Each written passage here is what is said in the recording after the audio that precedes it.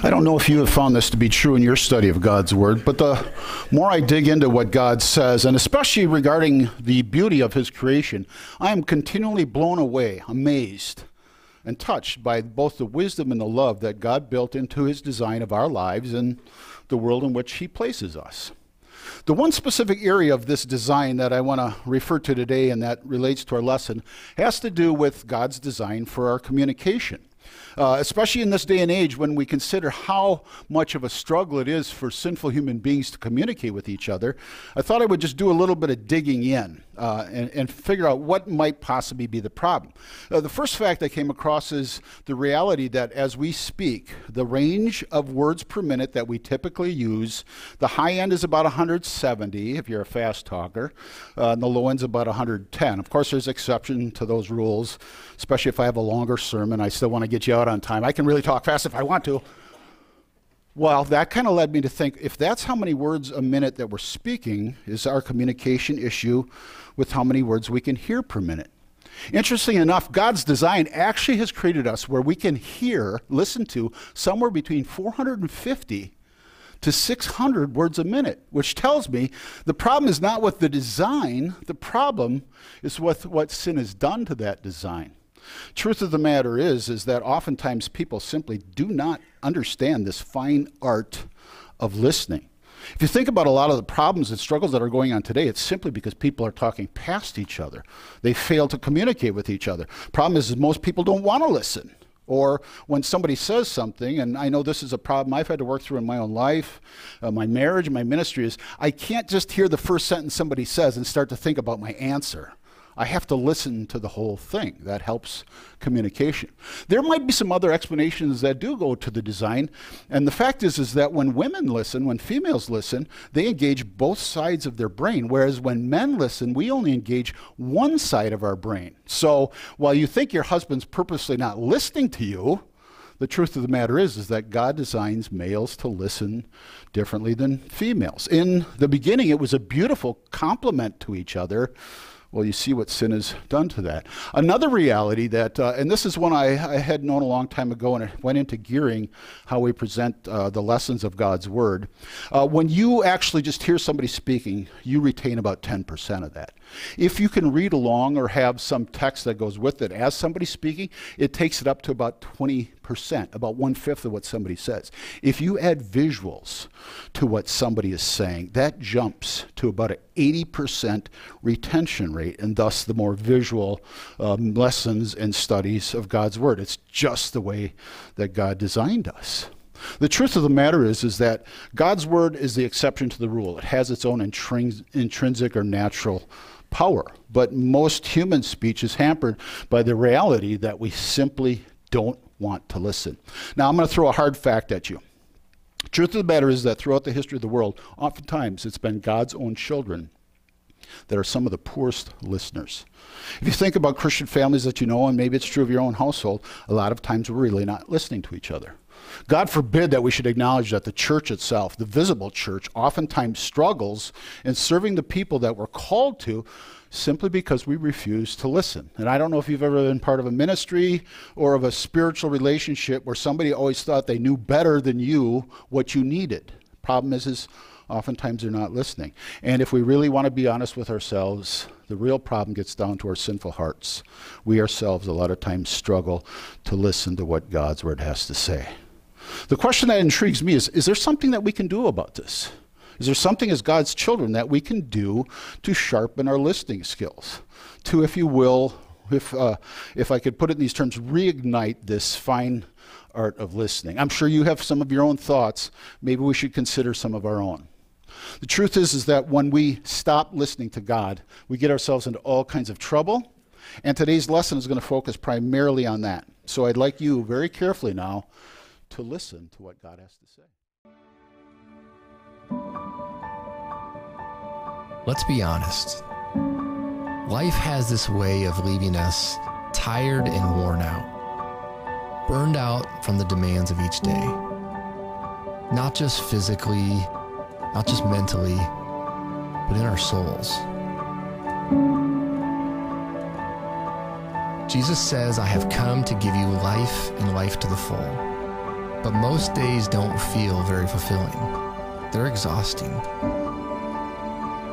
It may feel elusive, but this life to the full Jesus talks about, it's real. But not at the pace we live, and not without an intimate connection to Jesus. So what if there was a better way? What if you slowed down for just 20 minutes a day and let your soul catch up to your body? What if you took a real rest and learned to listen to God, allowing Him to speak to the deepest part of your soul? We believe it would change your life. It's in the quiet spaces that Jesus refreshes our souls, and it's through the whisper of His voice that He begins to transform us into who He designed us to be, whole and free. Experience Jesus by learning to listen to His voice. Don't wait. Don't settle for something less than. Chase after all that Jesus promises. Life to the full. A life lived free and light. That's one technique I think we can do to improve our listening skills, is actually set aside some quiet time.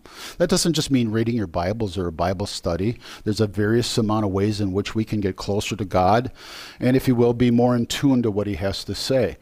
Now, before we actually take a look at today's lesson and do that, listen to what it has to say, I have to give you a little bit of background. And the first starts with what this Sunday of the church year is. First Sunday of a brand new church year. The church calendar doesn't match the physical calendar, or if you will, January 1 is how most of us mark the passing of our lives. The church fathers set it up differently. And they decided to start the church year with the season of Advent. The word Advent comes from the Latin advenio, meaning to come. And it is a focus and reflection on the three different comings of Jesus into our lives. One that most people know is obvious enough, Christmas. The second one that is often overlooked and quite honestly is critical to both of the other two, is when Jesus came to Jerusalem to suffer and then die for all of our sins. And then the third one, of course, is before Jesus ascended into heaven, He made the promise that He would come again, judge this world, and take us to heaven. That will be the primary focus of this Advent season. We haven't really touched on that in some time, but I would like to encourage you, and let me say this as clearly as I can, you really can't study one of these Advents without considering the other two of those Advents. And so hopefully we can set that scene and start to listen according to that way this morning.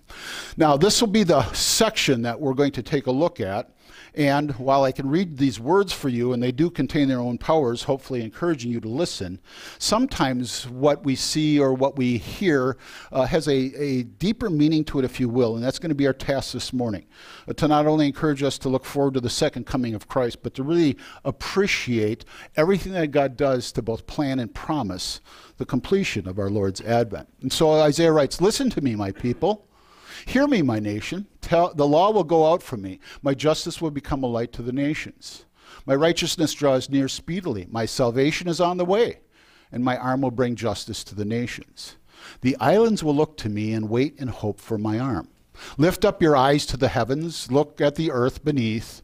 The heavens will vanish like smoke. The earth will wear out like a garment, and its inhabitants die like flies.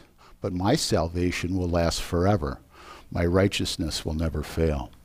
All right, most of us are probably familiar with Isaiah the prophet. Of all the Old Testament prophets, he's probably the most famous, but it would be good for us to take just a few moments to re-familiarize ourselves with him. He was called primarily to speak to the southern kingdom of Judah. When he began his ministry, the northern kingdom of Israel still existed. By the time his ministry ended, Israel had been defeated by the Assyrians, and many of them carried off. And so much of what Isaiah speaks to the southern kingdom, they saw actually happen to the northern kingdom of Israel. In the beginning, he actually lists out the 4 different Judean kings under whom he served, and that helps us to understand the context. 2 of them were pretty good kings, Jotham and Hezekiah. Uzziah, and then I've already introduced you to Ahaz, those 2 were rascals. They had no good qualities about them whatsoever. And that kind of set the scene for this entire message. It is possible that Isaiah had one of the longest ministries of all of the Old Testament prophets. That's the time span of those kings' rule in the country of Judea, and it covers 50 years. And then finally, for your own home study, or if you want to listen a little bit more to what God says about Isaiah, you can read about it in 2 Kings and 2 Chronicles. Those are pretty good summaries of his time as God's messenger to God's people of the nation of Judah. Now, most of us will associate Isaiah and his prophecies with the first advent of Jesus. You heard the gospel lesson, and I hope it was helpful to you to actually put that chapter 17, verse 14 back into its context. Because usually at Christmas time, we will not only hear that one, but probably some of these other Christmas or first advent prophecies, but we dare not divorce them of their context, and it helps us to understand just how much trouble God's own people had in listening to what Isaiah the prophet said. And while there are these comforting words of the coming of the Savior, of Messiah, in the second chapter of Isaiah, he explains the cultural context to the people to whom he's speaking. It was one of those eras in the history of Judah where they were quite prosperous. They were doing quite well. They lived in relative peace, and they were pretty rich. But that also led them to pretty much give up their faith. They thought they didn't need God anymore. They had everything they needed, so they stopped listening. They stopped worshiping the true God. And as a result of that, a good deal of Isaiah's ministry was to prophesy about the coming judgment. Probably the best way for me to help you understand the culture in which Isaiah was sent to speak to his people would be to compare it with today. I can't think of a country that has existed in the history of this world that has been more blessed by God. And yet, you probably are well aware of how few people in this day and age actually want to hear what God has to say, both about our lives and about our eternities. Now, that shouldn't dissuade us from still wanting to share the love and hope of Christ, but you recognize that we now exist in a culture where being a Christian is more challenging than it once was, and that if you really just look around, you can recognize the signs of a people who no longer hear what God has to say.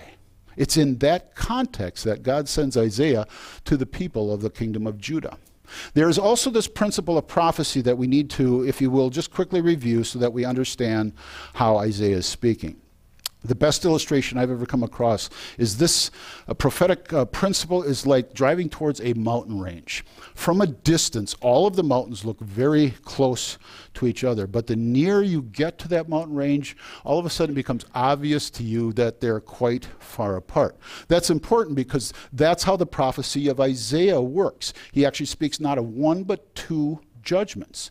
The closer mountain for Isaiah is the upcoming judgment against the kingdom of Judah that would take place at the hands of the Babylonians. But this becomes an illustration and, if you will, an educational tool that Isaiah uses to teach his people and then ultimately to teach us to see this picture about the final coming of Christ and the final judgment of this world. Now, with all of that as the backdrop, we can better understand this first mountain. Isaiah was sent to warn his people because of their cold attitude towards God, because of the fact that they had put their fingers in their ears and quit listening to God, because of their hard hearts. God says, I'm going to use the Babylonian Empire, which became the world power at that time, to judge you. And in a sense, if you will, to force you to change. Now, it was at the tail end of Isaiah's ministry where these events started to begin. It's the captivity that started in 586. It was 610 that some of the first people were carried off into that captivity, and then ultimately led to the destruction of the city of Jerusalem and to the temple in Jerusalem. Isaiah, fortunately, was spared from having to see some of those most terrible sights. And that was picked up by other prophets like Jeremiah and Daniel. They give the more specific details concerning this judgment and concerning this captivity. Now, what we need to understand, and we should listen very carefully to this, that in this section, God is sending Isaiah to speak to not all of the people of Judah, but one select group. And I had already given you kinds of a heads up. In our Old Testament lesson, they're identified as those who pursue righteousness and who seek the Lord. So while the majority of the nation of Judah no longer chose to listen to God, there were still a faithful remnant. There were still true believers in the nation of Judah. There were those people who looked forward to the coming of Messiah the first time and trusted in God's promise of salvation through God's own Son. And he says, to them I am sending out this Torah. And normally that word is translated almost without exception as the law. And in fact, it's sometimes used as a reference to the first 5 books of the Bible, or specifically to the words that God gave at Mount Sinai. That's how most people think. But the primary meaning of the word, and the way it's used here in this context, is that this is meant to be a word of instruction and a word of prophecy, which means that it's not only applicable for the people of Isaiah's time, but it's applicable for people of all time, including us. So there's something in these words that God would have us hear to help us as we contemplate not just his first coming, but his second coming. So you understand, there's something very specific about the way Isaiah writes and his ministry that I think we lose focus on. God is trying to bring comfort to his people. In fact, if you go back to chapter 40, that's how he starts out. Isaiah is talking about there's hard days ahead, but I want you to also look beyond those hard days to the end. I promise you that at the end of a specific amount of time, you're going to be set free from your captivity to the nation of Babylon. This becomes picturesque of God's overall plan of salvation. And these are the words that we need to hear. That living in a broken world with sinful lives, surrounded by sinful people, sometimes feels like living in captivity. Because let's be honest, in a way it is. This is not the life that God had planned for us. This is not the life that God designed for us. This is not what God created us to have to experience in this life. And so God says, I want you to look ahead beyond these hard days to a time when you will be released of this captivity. In fact, he speaks very specifically of the ministry of John the Baptist, who was the forerunner of Christ, who would point to the first time that Christ came as the Lamb of God who takes away the sin of the world. Isaiah, and you know these words, spoke very picturesquely and specifically to the second advent of Jesus, when he was nailed to the cross as the innocent Lamb of God who paid for the sins of this world. What most people overlook is the fact that God also uses Isaiah to speak to this third advent of our Savior. And then hopefully now you can understand and embrace the fact that when Isaiah speaks of one advent, in essence he really speaks of all of the advents of Messiah, because one without the other means absolutely nothing. Now here's the thing that we really need to see in this lesson, and maybe you understand this. Oftentimes when God judges those who are evil, those who will not listen, those who refuse to hear the word of God, a lot of times the rest of us, those who seek the Lord, who would consider ourselves faithful, are carried along in that judgment. We suffer sometimes because of the evil that is around us.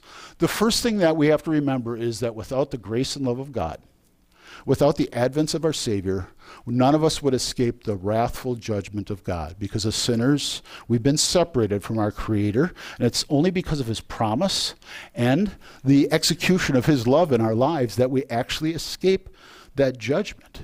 That said, God wants us to understand there is actually a good purpose why he allows his faithful, those who are willing to listen, those who want to hear what God has to say, there is a reason why he allows them to struggle and suffer when judgment comes to those who are evil.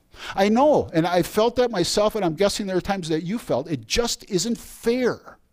It just isn't right. It feels like God's scales of justice are imbalanced in our lives. Why do I have to suffer? Because my neighbor hates God. That's the very thing that Judah is feeling, those who are faithful and still looking forward to the advent of Jesus Christ. So what Isaiah does is starts to explain at least portions of God's plan of salvation. I told you that Isaiah introduces this message, and some of the other prophets pick it up, primarily Daniel. What God wants the people at Isaiah's time to understand is the part they would play, that while, humanly speaking, this injustice would feel so wrong, the big picture is, from God's perspective, that his faithful he is using as the greater fulfilling of the plan of salvation.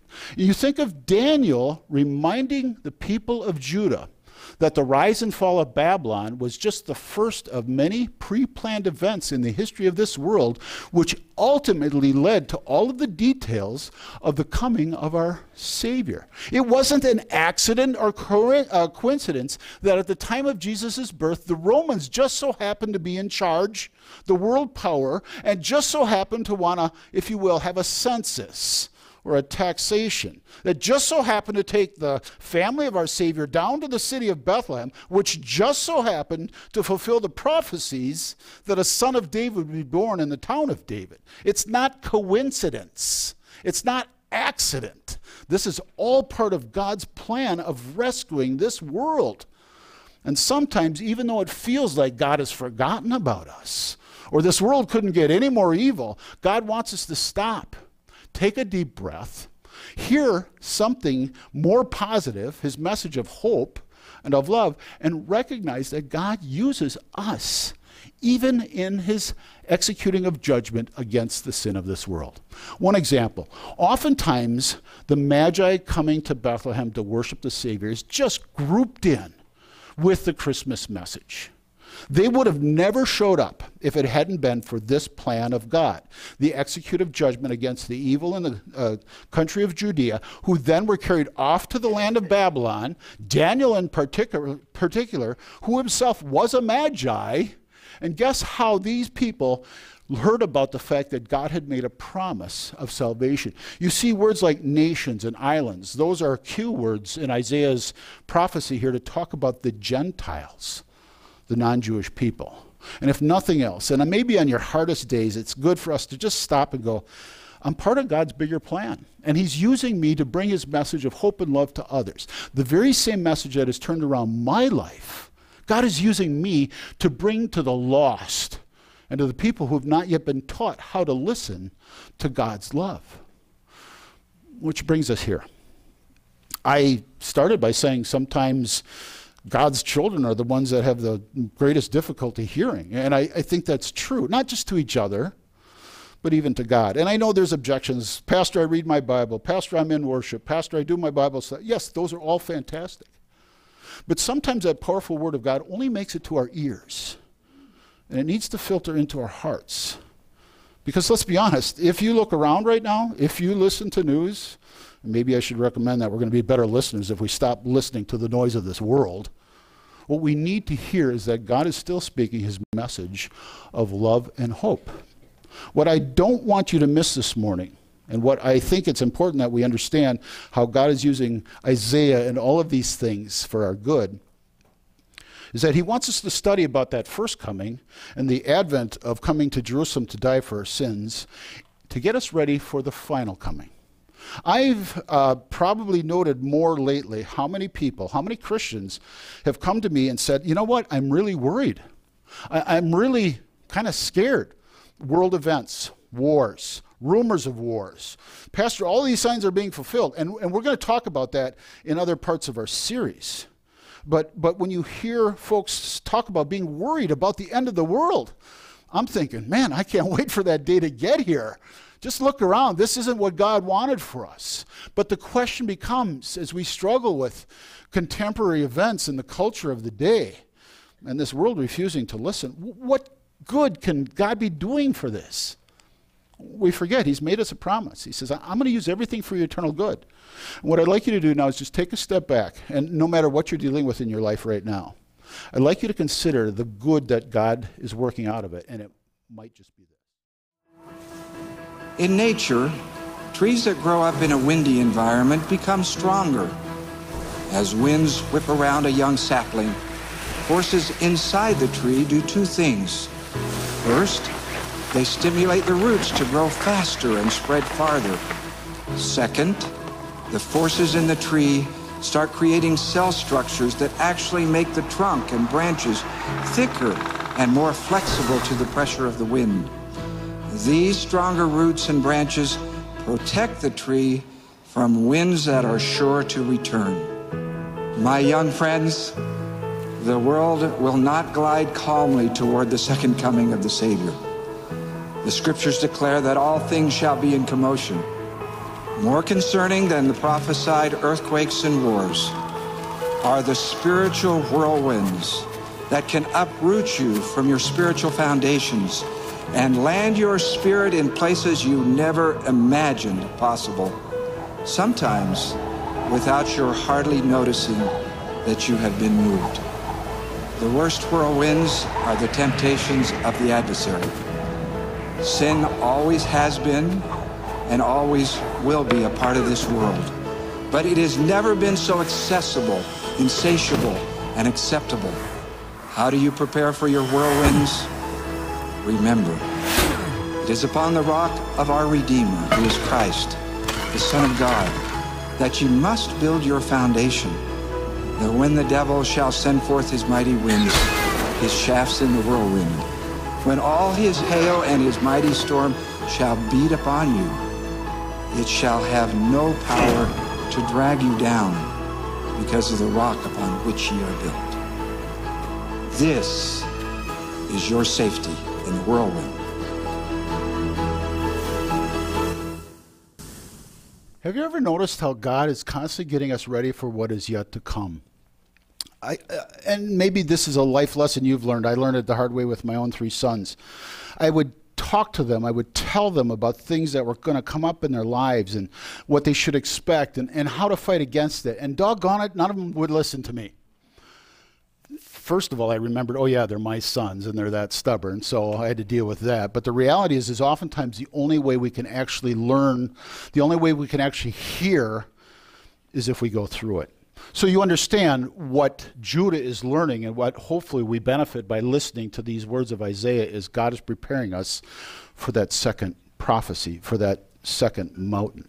Hopefully we learn from Judea's own history with their own judgment to get us ready for the judgment of this world. Because we're not going to go through it in all of its detail, but the more you listen and the more you study about the final judgment, they're not going to be happy days for a lot of people. There are going to be frightening events. And God even says if he didn't choose a day to cut all of that short, even as faithful people, some of them would be lost. So God wants us to listen carefully to Isaiah's words about Judea's judgment so that we're well prepared for our own judgment. I'm just going to give you one example. Our final Advent lesson will be from 2 Peter. And again, I don't want to get too caught up in all of the details because unfortunately sometimes people will do their end of the world research on the internet or only by going to the book of Revelation and it gets all out of skew. God doesn't want us to be afraid. He wants us to be firm. He doesn't want us to freak out about what we see going on around us. He wants us to run to him for our security and for our safety. But notice how Peter's words so closely match Isaiah's prophecy. Or you heard the gospel lesson of Luke at the end of Christ's ministry. Those words tell us that this earth will not last forever. It wasn't intended this way, but because of sin, judgment must now come. And God wants us ready for it. Rather than fear the prophecies, what this lesson is hopefully telling us to do is to listen again carefully to the promises, to that first promise. That God says, I am always with you. I'm sending you a rescuer. He came and took on your flesh and blood. He paid for your sins, so you don't need to fear judgment. And most of all, he says this judgment is eternal. And on that day, I am going to change you. And I'm going to change this entire world. It won't be what you expect. And I'm going to take you home to heaven where you can finally enjoy the existence, the design that I always had in mind for you. On that day, it will be celebration, not fear. But the reality is oftentimes we let the noise of the world and our own hard-hearing hearts get in the way of all of these amazing promises and all of this good news, even the good news that God has chosen us to tell others, they can be rescued from this judgment. The anxiety and worry and whether or not you're fearful of the end of the world, there are a lot of day-to-day events that do cause us at least to stop, but probably are causing some anxiety and some frustration. You see, our hearts, our souls long for what this life should have been. Peace and harmony, not only with each other, but most of all with God. And every morning we wake up and it's just not there. And so we long for something more. And God says through this prophet, I have that for you. I need you to be a bit patient. And in the meantime, I need you to listen carefully for the part that you will play. I promise you, I will use everything. Even if you don't see it, even if the worst tragedy in your life happens, I need you to trust me. I need you to stop for one moment and listen to God's track record of how perfectly he has kept every single promise. I need you to see how you're part of a bigger plan. And that you can't let the devil isolate you and only see one day at a time, or only see your part in this crazy mixed up world. You need to stop and listen carefully to what Isaiah says, because it not only prepares us for the rest of this Advent study, but it prepares us for our Lord's final Advent. I've got one last message, and it's a word of encouragement, because I know it's a regular habit or routine for us to come here, study together, hopefully to listen, and hopefully to retain at least some of what's said. But the truth of the matter is, and I said it before, sometimes it's God's people that struggle most of all to listen. And I'll be the first in that line. I can't even count the many times that even studying God's Word, I was so hard of hearing. So let me remind you about the people who lived during Christ's second advent, when he came to Jerusalem to suffer and to die. They had the Son of God right in front of their eyes. They saw the miracles. They heard him teach. It is recorded that he taught like no other person, because he was like no other person. And the sad truth is that here was life and hope right in front of them, and they simply would not listen. God forbid we make the same mistake. Instead, I hope we truly appreciate the fine art of listening. Is not he who formed the ear worth the time it takes to hear? Should he who formed our lips for speaking be not heeded when he speaks? Will you not listen? Why won't you listen? God has spoken love to us. Why will you not listen? Listen to the sacred silence. Listen to the holy word. Listen as he speaks through living parables that must be heard. Parables that must be heard. Will you not listen? Why won't you listen? God has spoken peace to us. Why will you not listen? Why will you not listen? He spoke a word of flesh and blood. Flesh and blood that bled and died. Bled and died just to be heard. How could you not hear this word? Why will you not hear this word? Will you not listen? Why won't you listen? God has spoken hope to us. How could you not listen? Why will you not listen? How could you not listen?